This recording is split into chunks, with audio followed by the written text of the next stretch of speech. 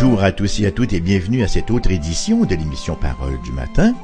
J'espère que votre appétit spirituel est bien aiguisé parce qu'il me fait plaisir de vous servir cette autre manne, cette autre parole pour la nourriture de nos âmes en ce début de journée. Et ceci étant dit, je le fais bien sûr sans aucune prétention, mais ma prière est que ces émissions, ces moments qu'on passe ensemble au quotidien, chaque matin, et bien sûr en rediffusion chaque après-midi, du lundi au vendredi, vous apportent quelque chose, vous est utile pour l'affermissement de vos âmes.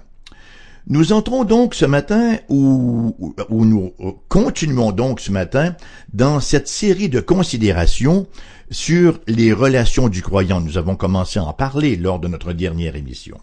Parce qu'en effet, Paul, ici, s'adresse aux croyants dans Romains 12, versets 1 et 2. « Je vous exhorte donc, frères, par les compassions de Dieu, à offrir vos corps comme un sacrifice vivant, saint, agréable à Dieu, ce qui sera de votre part un culte raisonnable.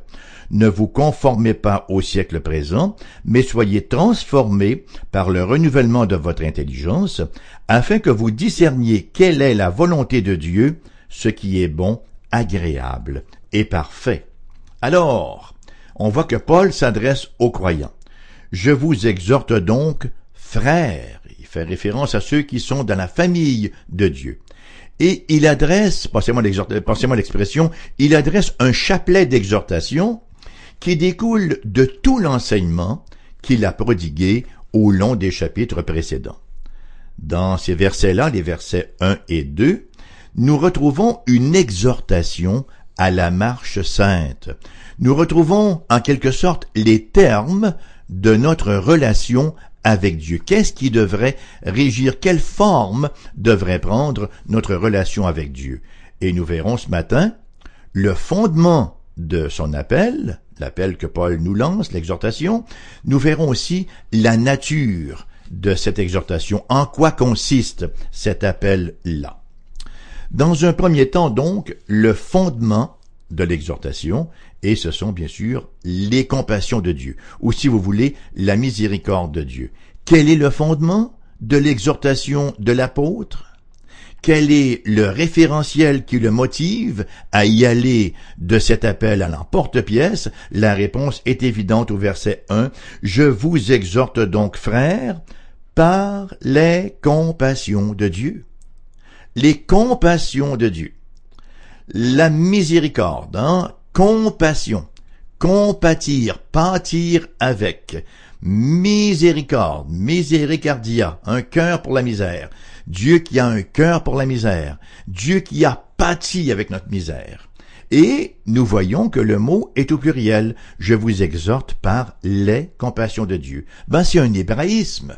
C'est un hébraïsme qui fait ressortir les manifestations nombreuses et variées de la miséricorde de Dieu. L'Évangile, c'est la miséricorde divine à l'égard de pécheurs inexcusables, de pécheurs qui sont absolument sans mérite. Enfin, le seul mérite qu'ils ont, que nous avons comme pécheurs, c'est le jugement de Dieu. Et pourtant, c'est Dieu qui envoie son Fils mourir pour ces pécheurs-là, les justifiant gratuitement par la foi, par l'envoi de son Esprit Saint, et faisant d'eux ses enfants. Miséricorde. Miséricorde, c'est le mot-clé des chapitres 9 à 11. Ainsi, le salut, comme on l'a répété tout au long de ces émissions, ne dépend pas de l'homme. On se souviendra de ce que nous avons lu au chapitre 9, verset 16. « Ainsi donc, cela ne dépend ni de celui qui veut, ni de celui qui court, mais de Dieu qui fait miséricorde. Je vous exhorte donc par la miséricorde de Dieu, par les compassions de Dieu, de dire l'apôtre. » Et le but de Dieu est de même clairement révélé. Au chapitre 9, verset 23 de Romains. « Il a voulu faire connaître la richesse de sa gloire envers des vases de miséricorde qu'il a préparés d'avance, préparés pour la gloire. » qu'il a d'avance, préparé pour la gloire. Nous sommes des vases de miséricorde, c'est-à-dire nous sommes des vases dans lesquels Dieu a versé une plénitude de miséricorde et de compassion. Un peu plus loin, l'apôtre nous déclare que les gentils et les juifs, les non-juifs et les juifs, se sont vus ouvrir l'accès au salut. Sur quelle base? Pour quelle raison? Est-ce que c'est pour quelque chose en eux-mêmes? Non, en raison strictement de cette même miséricorde. Chapitre 11, versets 30 à 32. De même que vous avez autrefois désobéi à Dieu, et que par leur désobéissance vous avez maintenant obtenu miséricorde, de même, ils ont maintenant désobéi, afin que par la miséricorde qui vous a été faite, ils obtiennent aussi miséricorde, car Dieu a renfermé tous les hommes dans la désobéissance pour faire miséricorde à tous. Attention ici à l'universalisme. Lorsqu'il dit pour faire miséricorde à tous, c'est à toutes sortes d'hommes, autant aux juifs qu'aux gentils, tous ceux qui viennent à lui par la foi. C'est d'une clarté cristalline tout au long de l'Écriture sainte. Écoutez, c'est dans cette perspective-là de la miséricorde de Dieu, dans la conscience de cette compassion, que l'apôtre y va de son appel éthique. Il sait fort bien, d'abord par sa propre expérience, qu'il n'y a pas de plus grand incitatif à la sainteté que la contemplation des miséricordes de Dieu. Vous savez, lorsque quelqu'un nous fait don de quelque chose de très précieux, ou lorsque quelqu'un vient nous secourir d'un piège ou d'une situation désespérée, nous sommes en retour portés à manifester de la gratitude sous toutes ses formes. Ainsi, lorsqu'on contemple les compassions de Dieu, on est incité à la sainteté. On est incité à vouloir vivre pour lui. C'est là un enseignement central du Nouveau Testament. Et l'apôtre Jean lui-même reprend ce thème dans une phrase très très courte. 1 Jean chapitre 4 verset 19. Pour nous l'aimons parce qu'il nous a aimés le premier. Voyez-vous, Dieu ne nous aime pas parce qu'on l'a aimé le premier. Non, c'est nous qui l'aimons parce que lui nous a aimés le premier. Notre amour n'est qu'une réponse à l'expression magnifique, extraordinaire dans la vitrine de la croix de son amour à lui. Ce n'est pas sans raison que le catéchisme de Heidelberg, ce magnifique document, rédigé par deux jeunes hommes, des croyants solides, mais encore en pleine jeunesse, en 1563, ce catéchisme-là traite de la triple connaissance. Question numéro 1 du catéchisme nous dit « Quelle est ton unique consolation dans la vie et dans la mort ?» Réponse, c'est que de corps et d'âme, tant dans la vie que dans la mort, j'appartiens non pas à moi-même, mais à Jésus-Christ, mon fidèle Sauveur, qui, par son sang précieux, a parfaitement payé pour tous mes péchés et m'a délivré de toute la puissance du diable. Il me garde si bien qu'il ne peut pas tomber même un cheveu de ma tête sans la volonté de mon Père céleste, et que même toutes choses doivent concourir à mon salut. C'est pourquoi il m'assure par son Saint-Esprit d'avoir la vie éternelle et me donne la volonté et la disposition de vivre désormais pour lui en l'aimant de tout cœur. Écoutez la question numéro 2. Combien de choses dois-tu savoir pour vivre et mourir bienheureux avec cette consolation? 3 choses. Premièrement, combien sont grands mon péché et ma misère? Deuxièmement, comment je suis délivré de mes péchés et de ma misère? Troisièmement, quelle reconnaissance je dois à Dieu pour cette délivrance? Vous tous qui m'écoutez ce matin, est-ce que vous avez cette triple connaissance? C'est important. Cette question-là, elle est extraordinaire, elle est fondamentale. Combien de choses dois-tu savoir pour vivre et mourir bienheureux avec cette consolation? 3 choses. La grandeur, l'immensité de mon péché et de ma misère. Être rendu conscient de ma misère. Deuxièmement, quelle est la voie de sortie? La voie d'échappement? Comment je suis délivré de mes péchés et de ma misère? Et troisièmement, quelle reconnaissance je dois à Dieu pour cette délivrance-là? Quelqu'un a écrit avec beaucoup de justesse. Dans le Nouveau Testament, la religion est grâce et l'éthique est gratitude. Vous savez, ce n'est pas par accident que dans la langue grecque, le mot charis se traduit à la fois par gratitude et par grâce.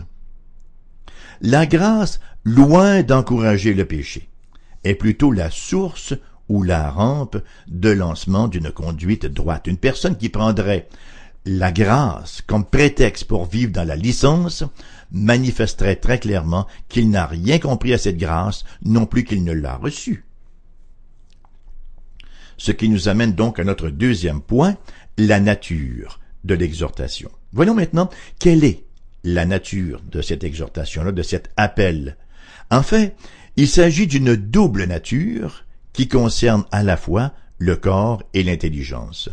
Le premier, le corps, devant être offert à Dieu, et la seconde, donc l'intelligence, devant passer par une transformation qui est conséquente à un renouvellement. Premièrement, notre corps. Je vous exhorte donc, verset 1, je vous exhorte donc, frères, par les compassions de Dieu, à offrir ou à présenter vos corps comme un sacrifice vivant, saint, agréable à Dieu, ce qui sera de votre part un culte raisonnable. L'apôtre fait appel à un langage très imagé ici. Il utilise une terminologie associée au sacerdoce. Il nous présente en fait comme des prêtres qui, en réponse à la miséricorde divine, offrent. Le rôle du prêtre était de faire des offrandes. Alors, nous sommes comme des prêtres qui offrons nos corps en sacrifice vivant. Et ces sacrifices-là sont qualifiés de saints, mis à part. C'est ainsi que les sacrifices de l'Ancien Testament étaient offerts. Ils étaient saints, ils étaient mis à part et agréables à Dieu. Ils étaient d'une agréable odeur à Dieu. Alors ici, l'apôtre, bien sûr, fait référence à la sainteté de vie. Et une telle offrande représente un culte raisonnable, ou en d'autres mots, un culte spirituel.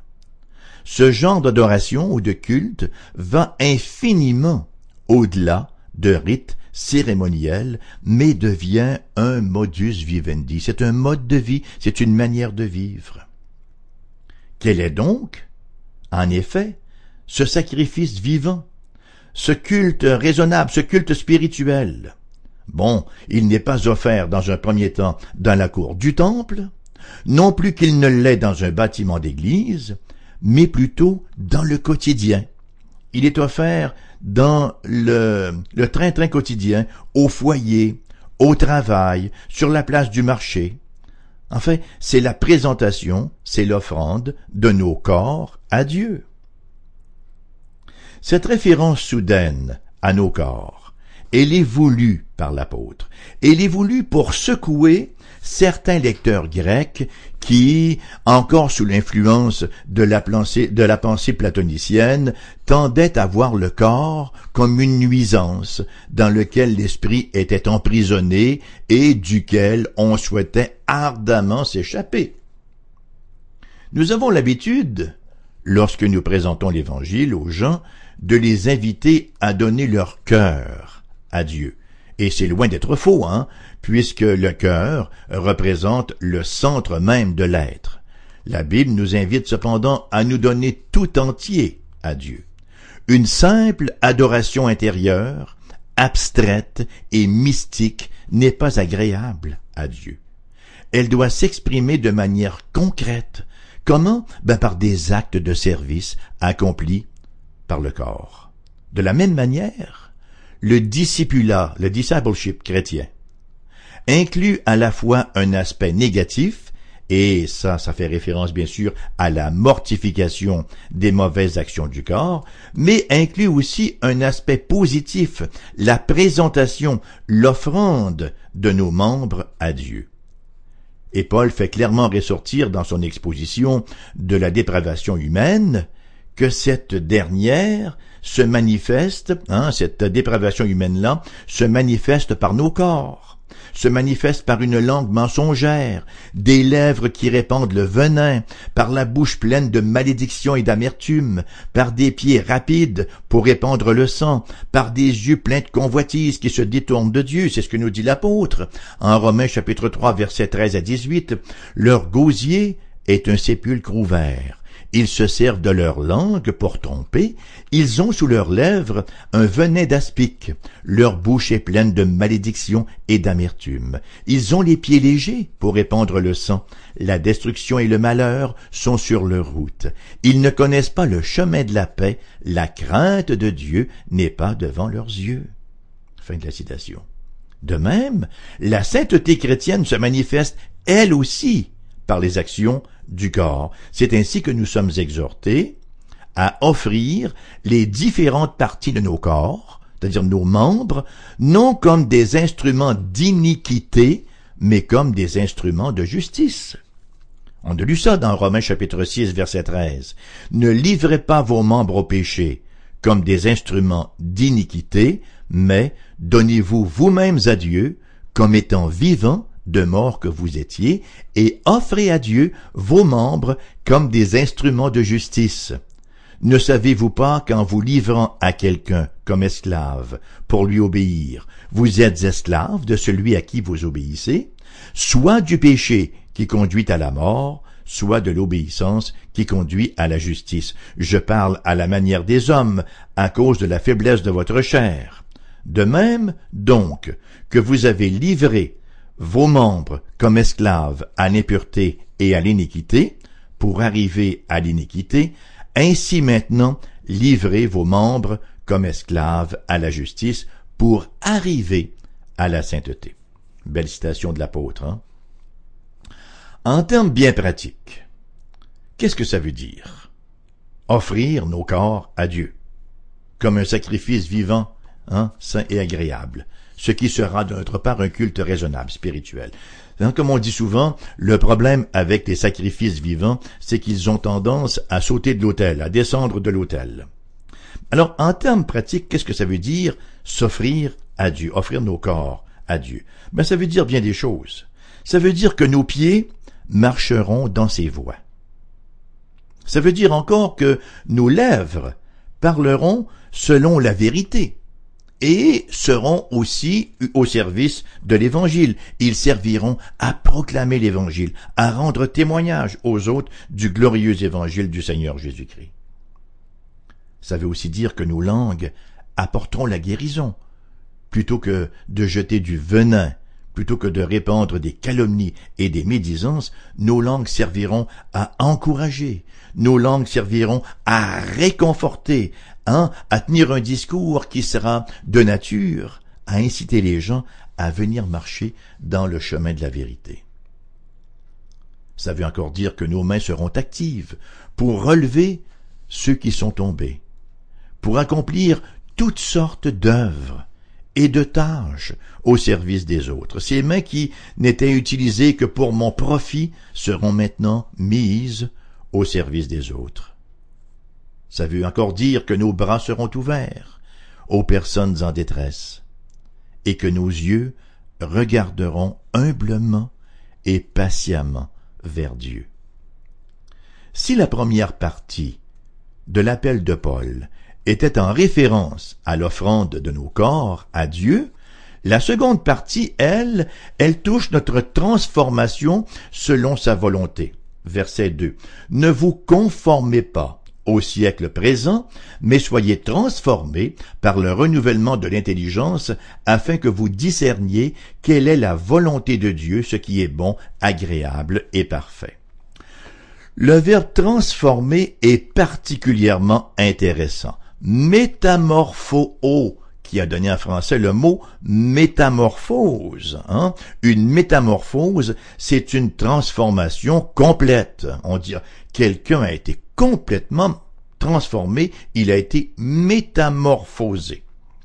C'est le mot d'ailleurs qui est employé en Marc, l'évangile de Marc, chapitre 9, verset 2, pour la transfiguration de Jésus. Nous y lisons ce qui suit. 6 jours après, Jésus prit avec lui Pierre, Jacques et Jean, et il les conduisit seuls à l'écart sur une haute montagne.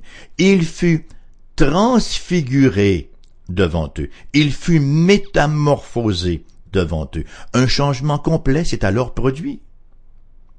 C'est dire que la transformation envisagée ici tout comme elle est comme celle que nous retrouvons en 2 Corinthiens chapitre 3, verset 18, où nous lisons « Nous tous, dont le visage découvert reflète la gloire du Seigneur, nous sommes transformés, métamorphosés, c'est le même verbe, en la même image, de gloire en gloire, par l'Esprit du Seigneur. » Ça veut dire, chers amis, que la métamorphose par laquelle nous passons, et ça se fait progressivement, le changement, la transformation envisagée ici, soyez transformés par le renouvellement de l'intelligence.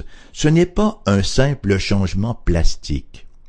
Ce n'est pas uniquement un petit changement superficiel, mais c'est une métamorphose radicale, en profondeur. Voyez, c'est un changement de caractère et de conduite qui va complètement à l'opposé des standards du monde, mais qui est conforme à l'image du Christ Jésus. C'est la raison pour laquelle ça se fait sur une longue période et ça va se terminer lors de la glorification au retour du Seigneur Jésus-Christ. Voyez-vous, ces deux systèmes de valeurs-là, les valeurs du monde et la volonté de Dieu, sont tout à fait incompatibles, sont en collision frontale l'un avec l'autre, que ce soit dans notre conception du but ou de la signification de la vie, que ce soit dans notre définition du succès, de l'ambition, du sexe, de l'honnêteté, de l'argent, de la communauté, la religion, etc., etc., ce sont deux systèmes qui s'excluent mutuellement. Il n'y a aucune commune mesure entre les deux, il n'y a aucune possibilité d'inviter les deux au même 5 à 7. C'est aussi mutuellement exclusif que la lumière et les ténèbres. Dès que les lumières se pointent, que font les ténèbres? Ils n'ont pas de choix, cessent d'exister, ils disparaissent, ils se dissipent, elles se dissipent. Comment cette transformation maintenant prend-elle place? La réponse est au verset 2. Ne vous conformez pas au siècle présent, mais soyez transformés par quel moyen? Par le renouvellement de l'intelligence, afin que vous discerniez quelle est la volonté de Dieu, ce qui est bon, agréable et parfait. Ah, par le renouvellement de l'intelligence. Voyez-vous, seule une intelligence renouvelée peut mesurer, peut discerner, peut distinguer, apprécier et déterminer d'obéir à la volonté de Dieu. Seule une intelligence renouvelée par l'Esprit de Dieu et par sa parole. Et nous savons par les autres écrits de la parole de Dieu comment l'intelligence peut être renouvelée. C'est par une combinaison Esprit de Dieu et parole de Dieu. C'est en plongeant nos cœurs et nos regards dans la parole de Dieu, dans la prière, que l'Esprit de Dieu vivifie cette parole à nos cœurs, nous ayant d'abord vivifié nous-mêmes, que cette transformation s'opère. Et ça commence comment? Et ça, c'est important pour ceux qui nous écoutent et qui ne seraient peut-être pas encore convertis. Si vous ne venez pas au Christ, si vous ne vous reconnaissez pas comme pécheur, si vous ne reconnaissez pas votre besoin, si vous n'êtes pas régénéré par l'Esprit de Dieu, écoutez, le reste ne servira de rien. Le premier pas, c'est la conversion. Il faut venir au Christ. En fait, le premier pas, c'est la régénération par l'Esprit du Christ lui-même. En somme, ce dont il est question ici, comme je le mentionnais précédemment, ce n'est rien d'autre que la sanctification. Il y a des gens qui appellent ça la guérison. Et là, on va voir des thérapeutes. Vous savez, c'est quoi ça? C'est simplement la sanctification. Notre besoin d'être restauré dans l'image du Christ Jésus, restauré dans la justice et la sainteté.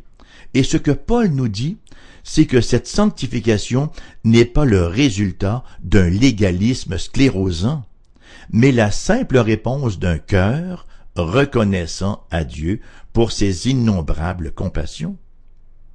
Seule une vision claire de la miséricorde de Dieu, ou pour employer l'expression littérale ici, des compassions de Dieu, peut nous inspirer à lui offrir nos corps et permettre une transformation par le renouvellement de notre intelligence en vue de nous conformer à sa volonté. Que peut-on dire de plus, chers amis?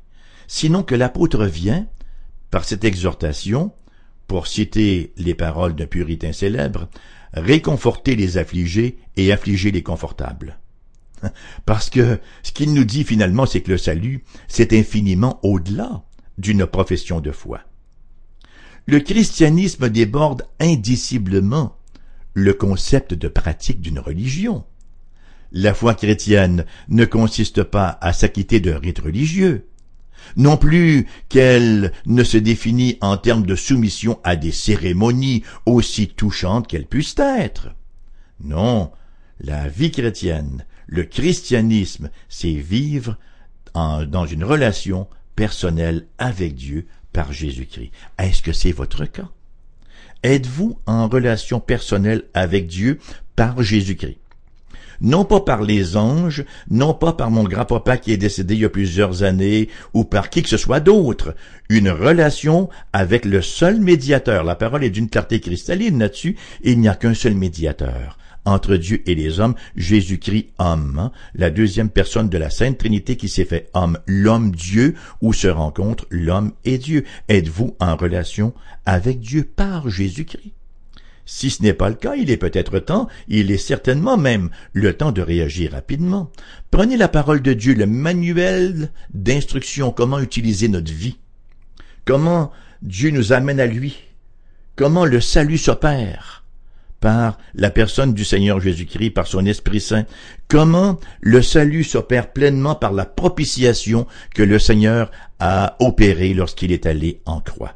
Lisez la parole du Seigneur. Et si vous avez des questions, si vous désirez en discuter avec quelqu'un, n'hésitez pas à nous communiquer. Moi, je me souviens, lorsque j'ai été converti à l'âge de 29 ans, écoutez, ça fait un bail, c'est le 15 janvier 1977, je venais de commencer à lire le Nouveau Testament et j'étais troublé profondément intérieurement et je cherchais vraiment à comprendre mieux, mais je n'avais personne à mes côtés et je me souvenais à peine qui m'avait donné ce Nouveau Testament-là.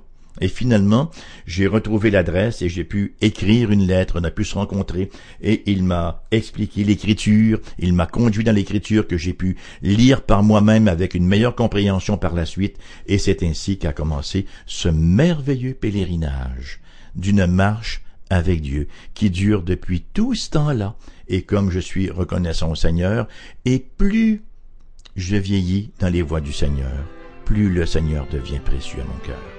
Je vous souhaite qu'il en soit ainsi pour vous qui m'écoutez. L'émission se termine là-dessus ce matin. Vous désirez nous écrire AERBQ, casier postal 40088, Québec QC, G1H2S5. Vous désirez nous envoyer un courriel?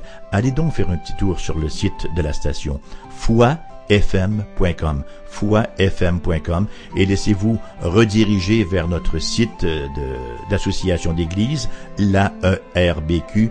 Cliquez sur radiodiffusion et vous y verrez mon adresse courriel. Vous voulez nous téléphoner? Vous êtes ici dans la région de Québec, 418-688-0506. Vous nous écoutez depuis notre répétitrice à Saint-Jérôme ou par Internet, numéro sans frais, 1-877-659-0251.